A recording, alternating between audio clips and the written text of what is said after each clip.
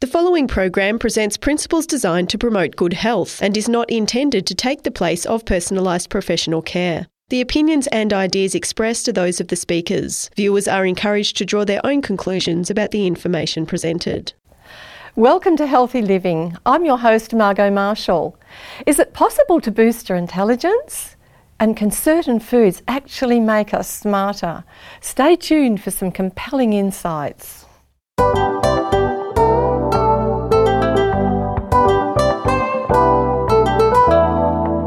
Healthy Living is a 13-part production of 3ABN Australia Television, focusing on the health of the whole person, body, mind and spirit. You'll learn natural lifestyle principles with practical health solutions for overall good health.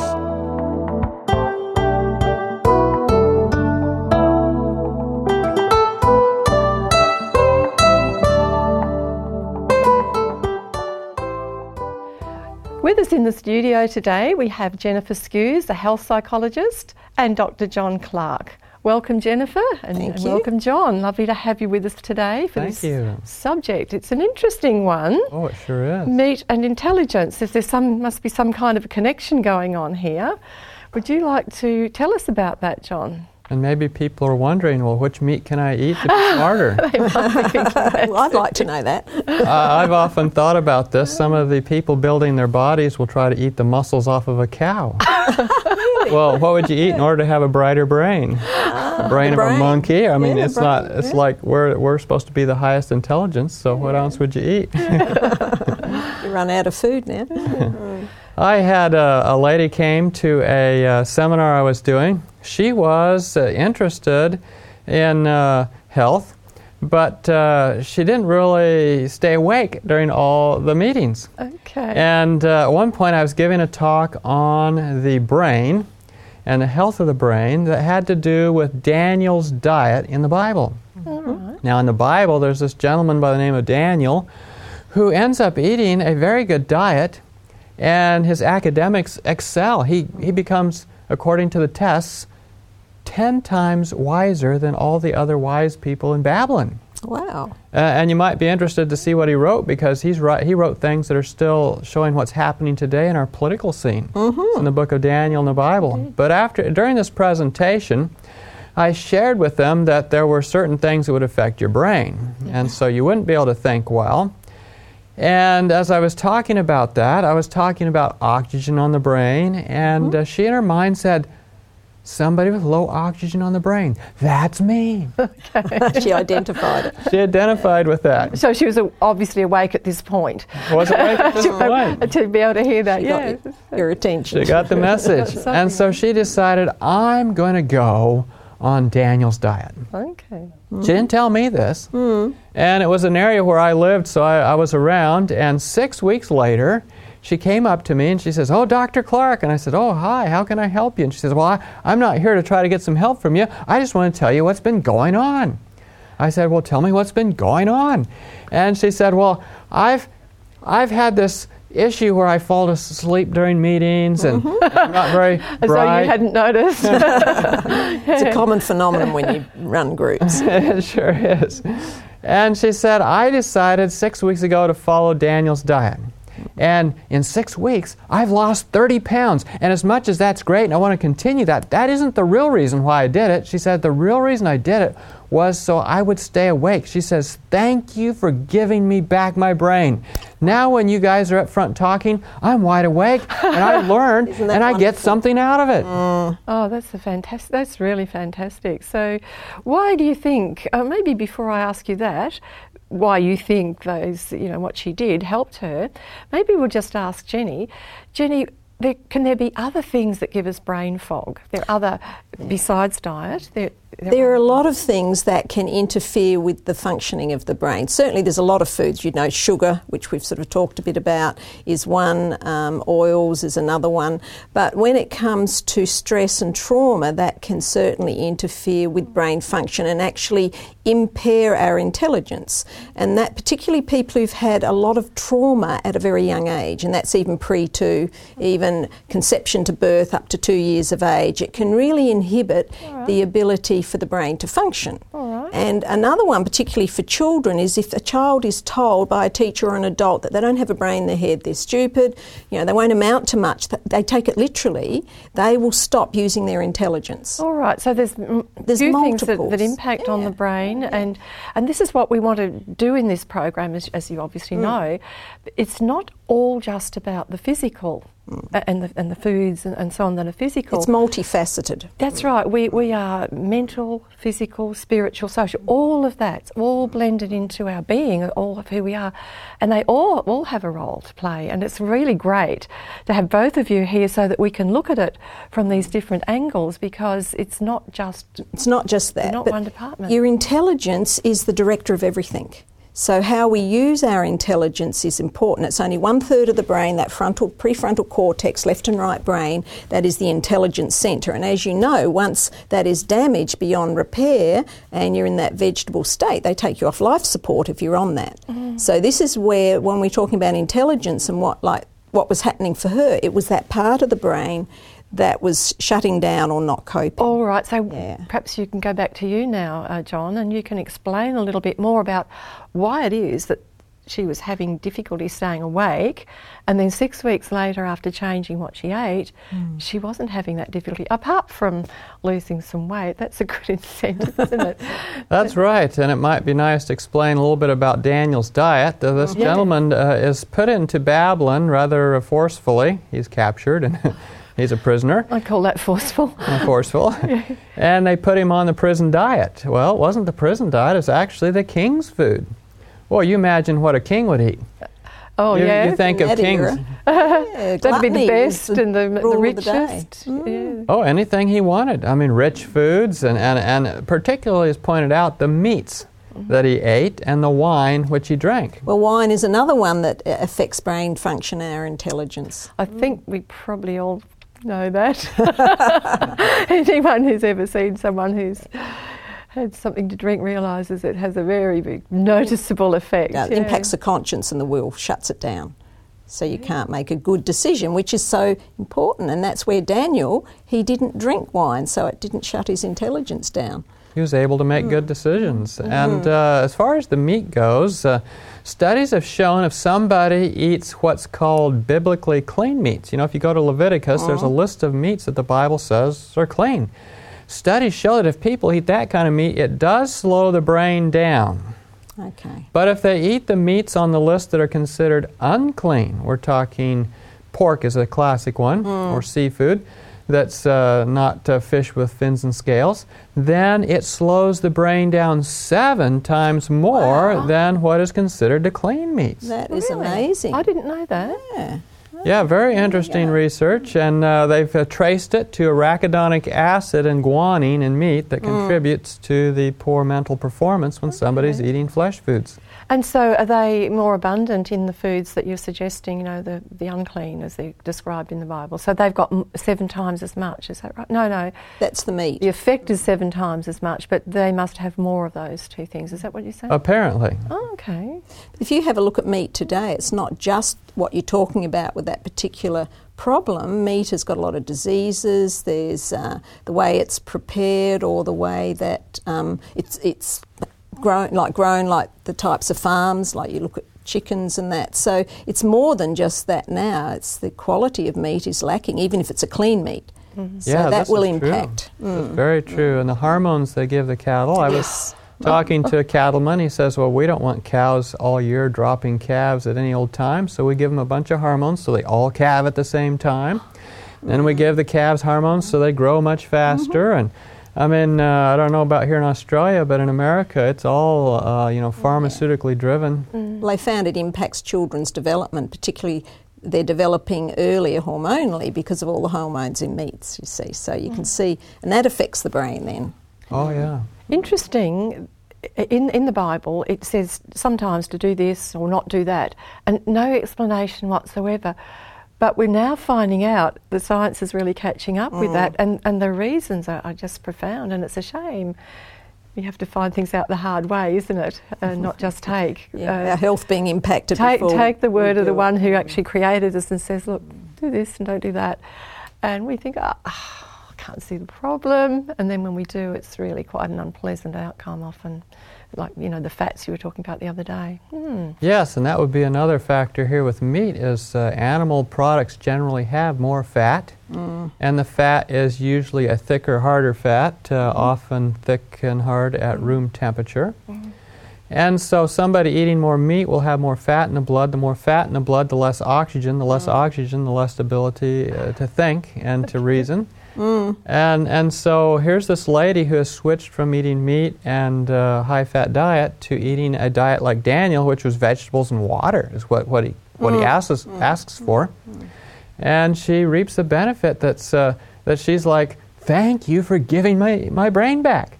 Yeah, when you say vegetables and water, it would have been like fruits and vegetables and all the plant foods. It would be broader than just vegetables, wouldn't it?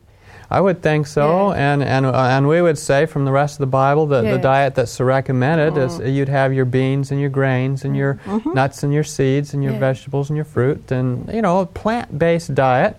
That's right, beautiful.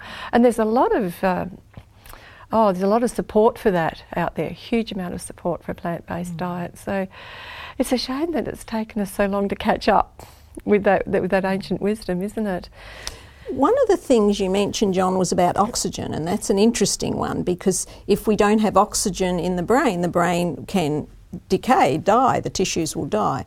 But they found now that in our atmosphere that we actually have a lot lower oxygen, so that means we're not breathing in as much. And they're saying about people have about 20% less oxygen in their system than they used to, and that's some of the recent studies that I've heard about. So that would contribute. So really, when we look at diet and health, we want foods that are going to really boost the brain and allow oxygen to function or put it into the cells, which is another reason when you look at that mind-body connection is very powerful. That's not a good thought, to think that we've got 20% less oxygen. Yeah, than we used to. So we really need to try and get out in fresh air and do breathing and take foods that are going to lift us up and help that factor. We probably don't know even how good we could feel.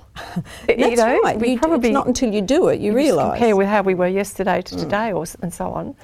But we'd probably be amazed if we had that extra oxygen. I had a client who, she had sleep apnea, and sleep apnea means you stop breathing at night for a period of time and it lowers the oxygen levels in the brain. And she was waking up where she got disoriented, she couldn't function, she couldn't remember things, her memory was really bad. And she was in the clinic where I was working, and she ended up going and getting one of those machines, an APAC machine, that helps the oxygen levels at night, and the difference was remarkable. She was told that if she didn't do that, her brain would literally die because her oxygen levels were so low in the morning. It would cause permanent, like dementia type state. So that's how powerful, with our brain and intelligence, that something like that is. And this sort of goes both ways. We think about the diet improving the brain. And but you can use your brain to improve your diet, obviously. That's right. That's right. And so better choices on foods make a difference. I was at a place out in Colorado where one of the gentlemen there had a problem with snoring, which is usually the same problem. Might be headed toward the sleep apnea. He changed his diet to one like Daniel's diet, and within 6 weeks, he was no longer snoring. His wife said his snore went away. He slept better. Okay, well, research shows it takes about 6 years off your life if you snore. So there you go. 6 years. Yeah, that's a lot, isn't it?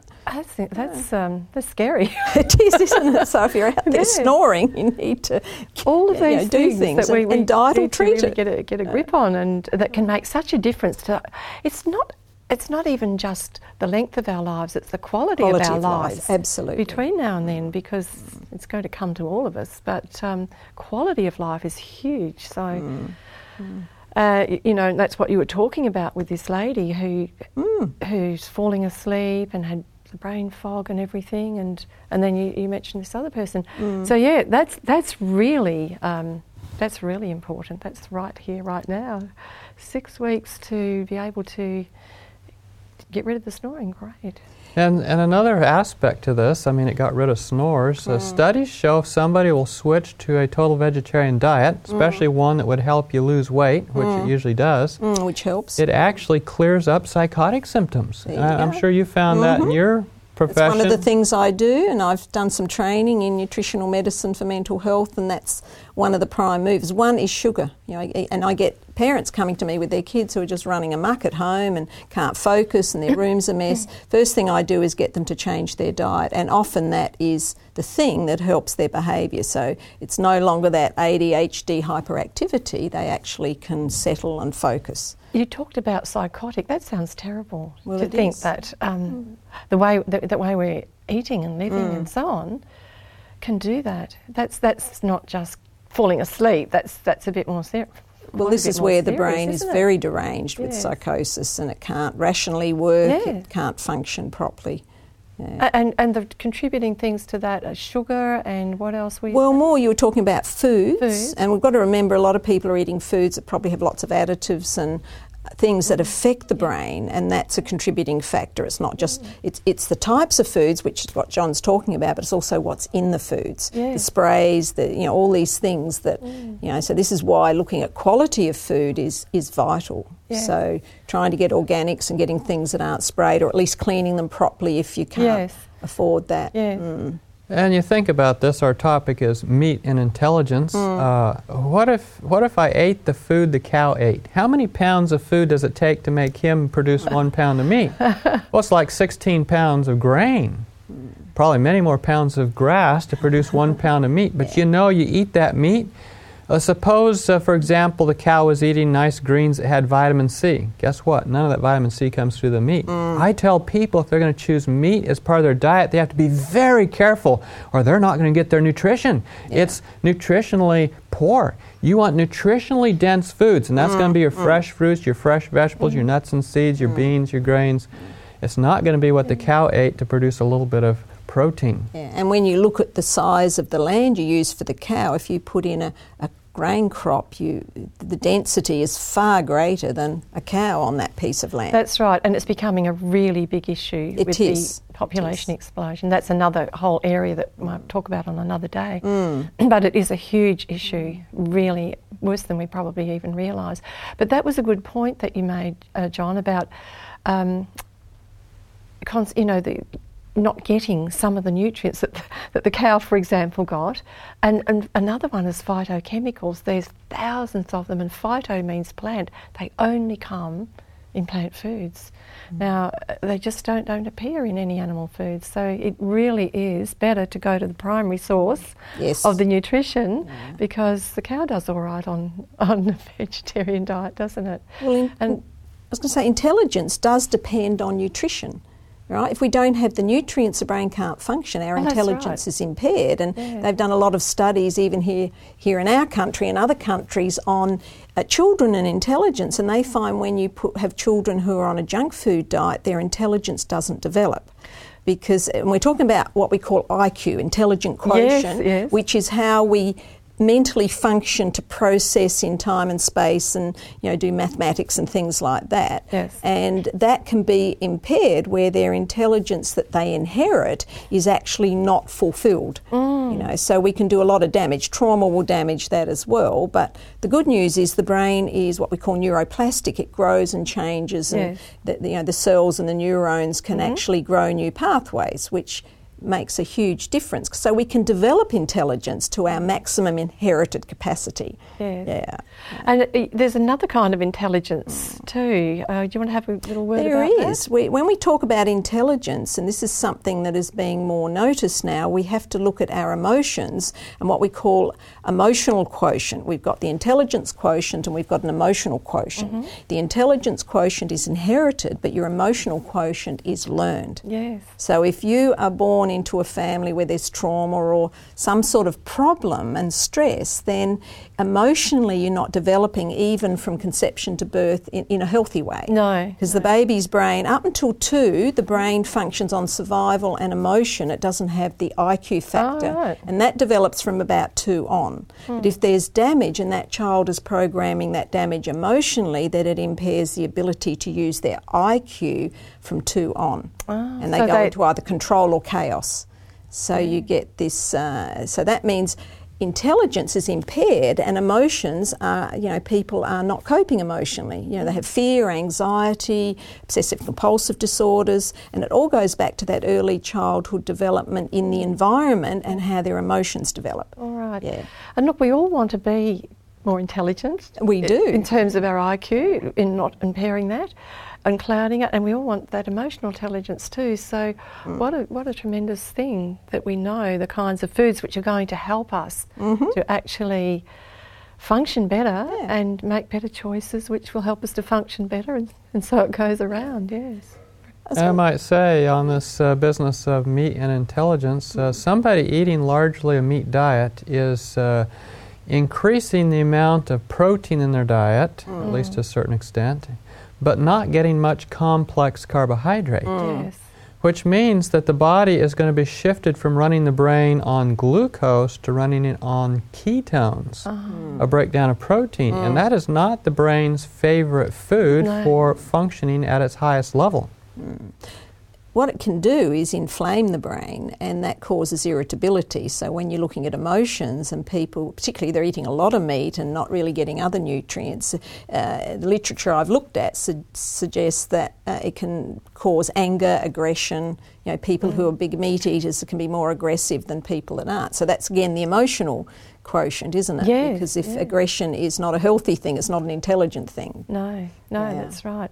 I think it's tremendous, Jenny, that you're a health psychologist, because you've got a feel for both of these things, and when people come to you with problems, you can also help them to make good food choices. Yes, they do the whole package. To help them with what's going on in their emotions and their minds. So what a lovely combination. It is, and it works very well. Both of those. Yeah, I get good results. Yes. Yeah, because people are doing the whole package, not just trying to think their way out of things. They're actually fine-tuning the intelligence and the system by doing things like that. And certainly meat is one that we need to really reconsider our options. Yeah, tremendous connection between the mind and the body and the body and the mind. Yeah. And I don't think we half appreciate that. And even though we might even know it, we can forget that, but it's a really, really important thing to know. Yeah, this is why it's so important to educate people. A lot of what I do, and the same with you, John, I'm sure, is to educate. Yeah. Give people intelligent choices and help them to understand, because when they understand how the brain works and what's impacting it, like meat, then they're going to make better choices. Yes. Yeah. I don't know how this is actually sounding to some of the people tuning in, especially people who, I grew up eating meat, and if I'd had my way, which I did not, I would have eaten meat and left the vegetables. It wasn't; they were not my preferred thing, but fortunately I had good parents who made me eat my vegetables. That was good. And in my teens I became a vegetarian, not a healthy one though.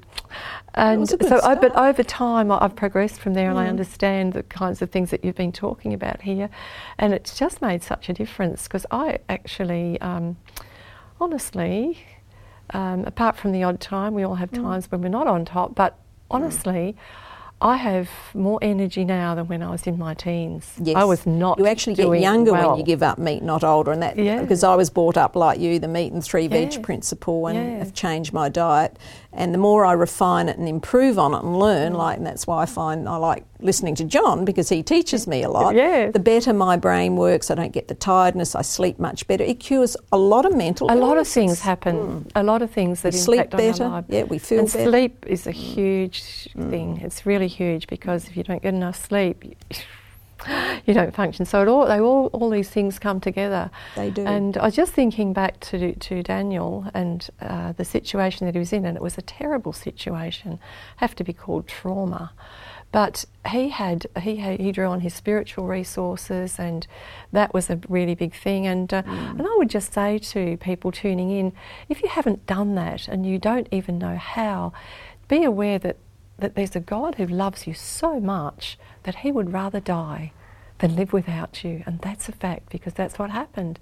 And if you're not sure even how to plug into the source of life itself, so to speak, just talk to him like you would to a friend about anything.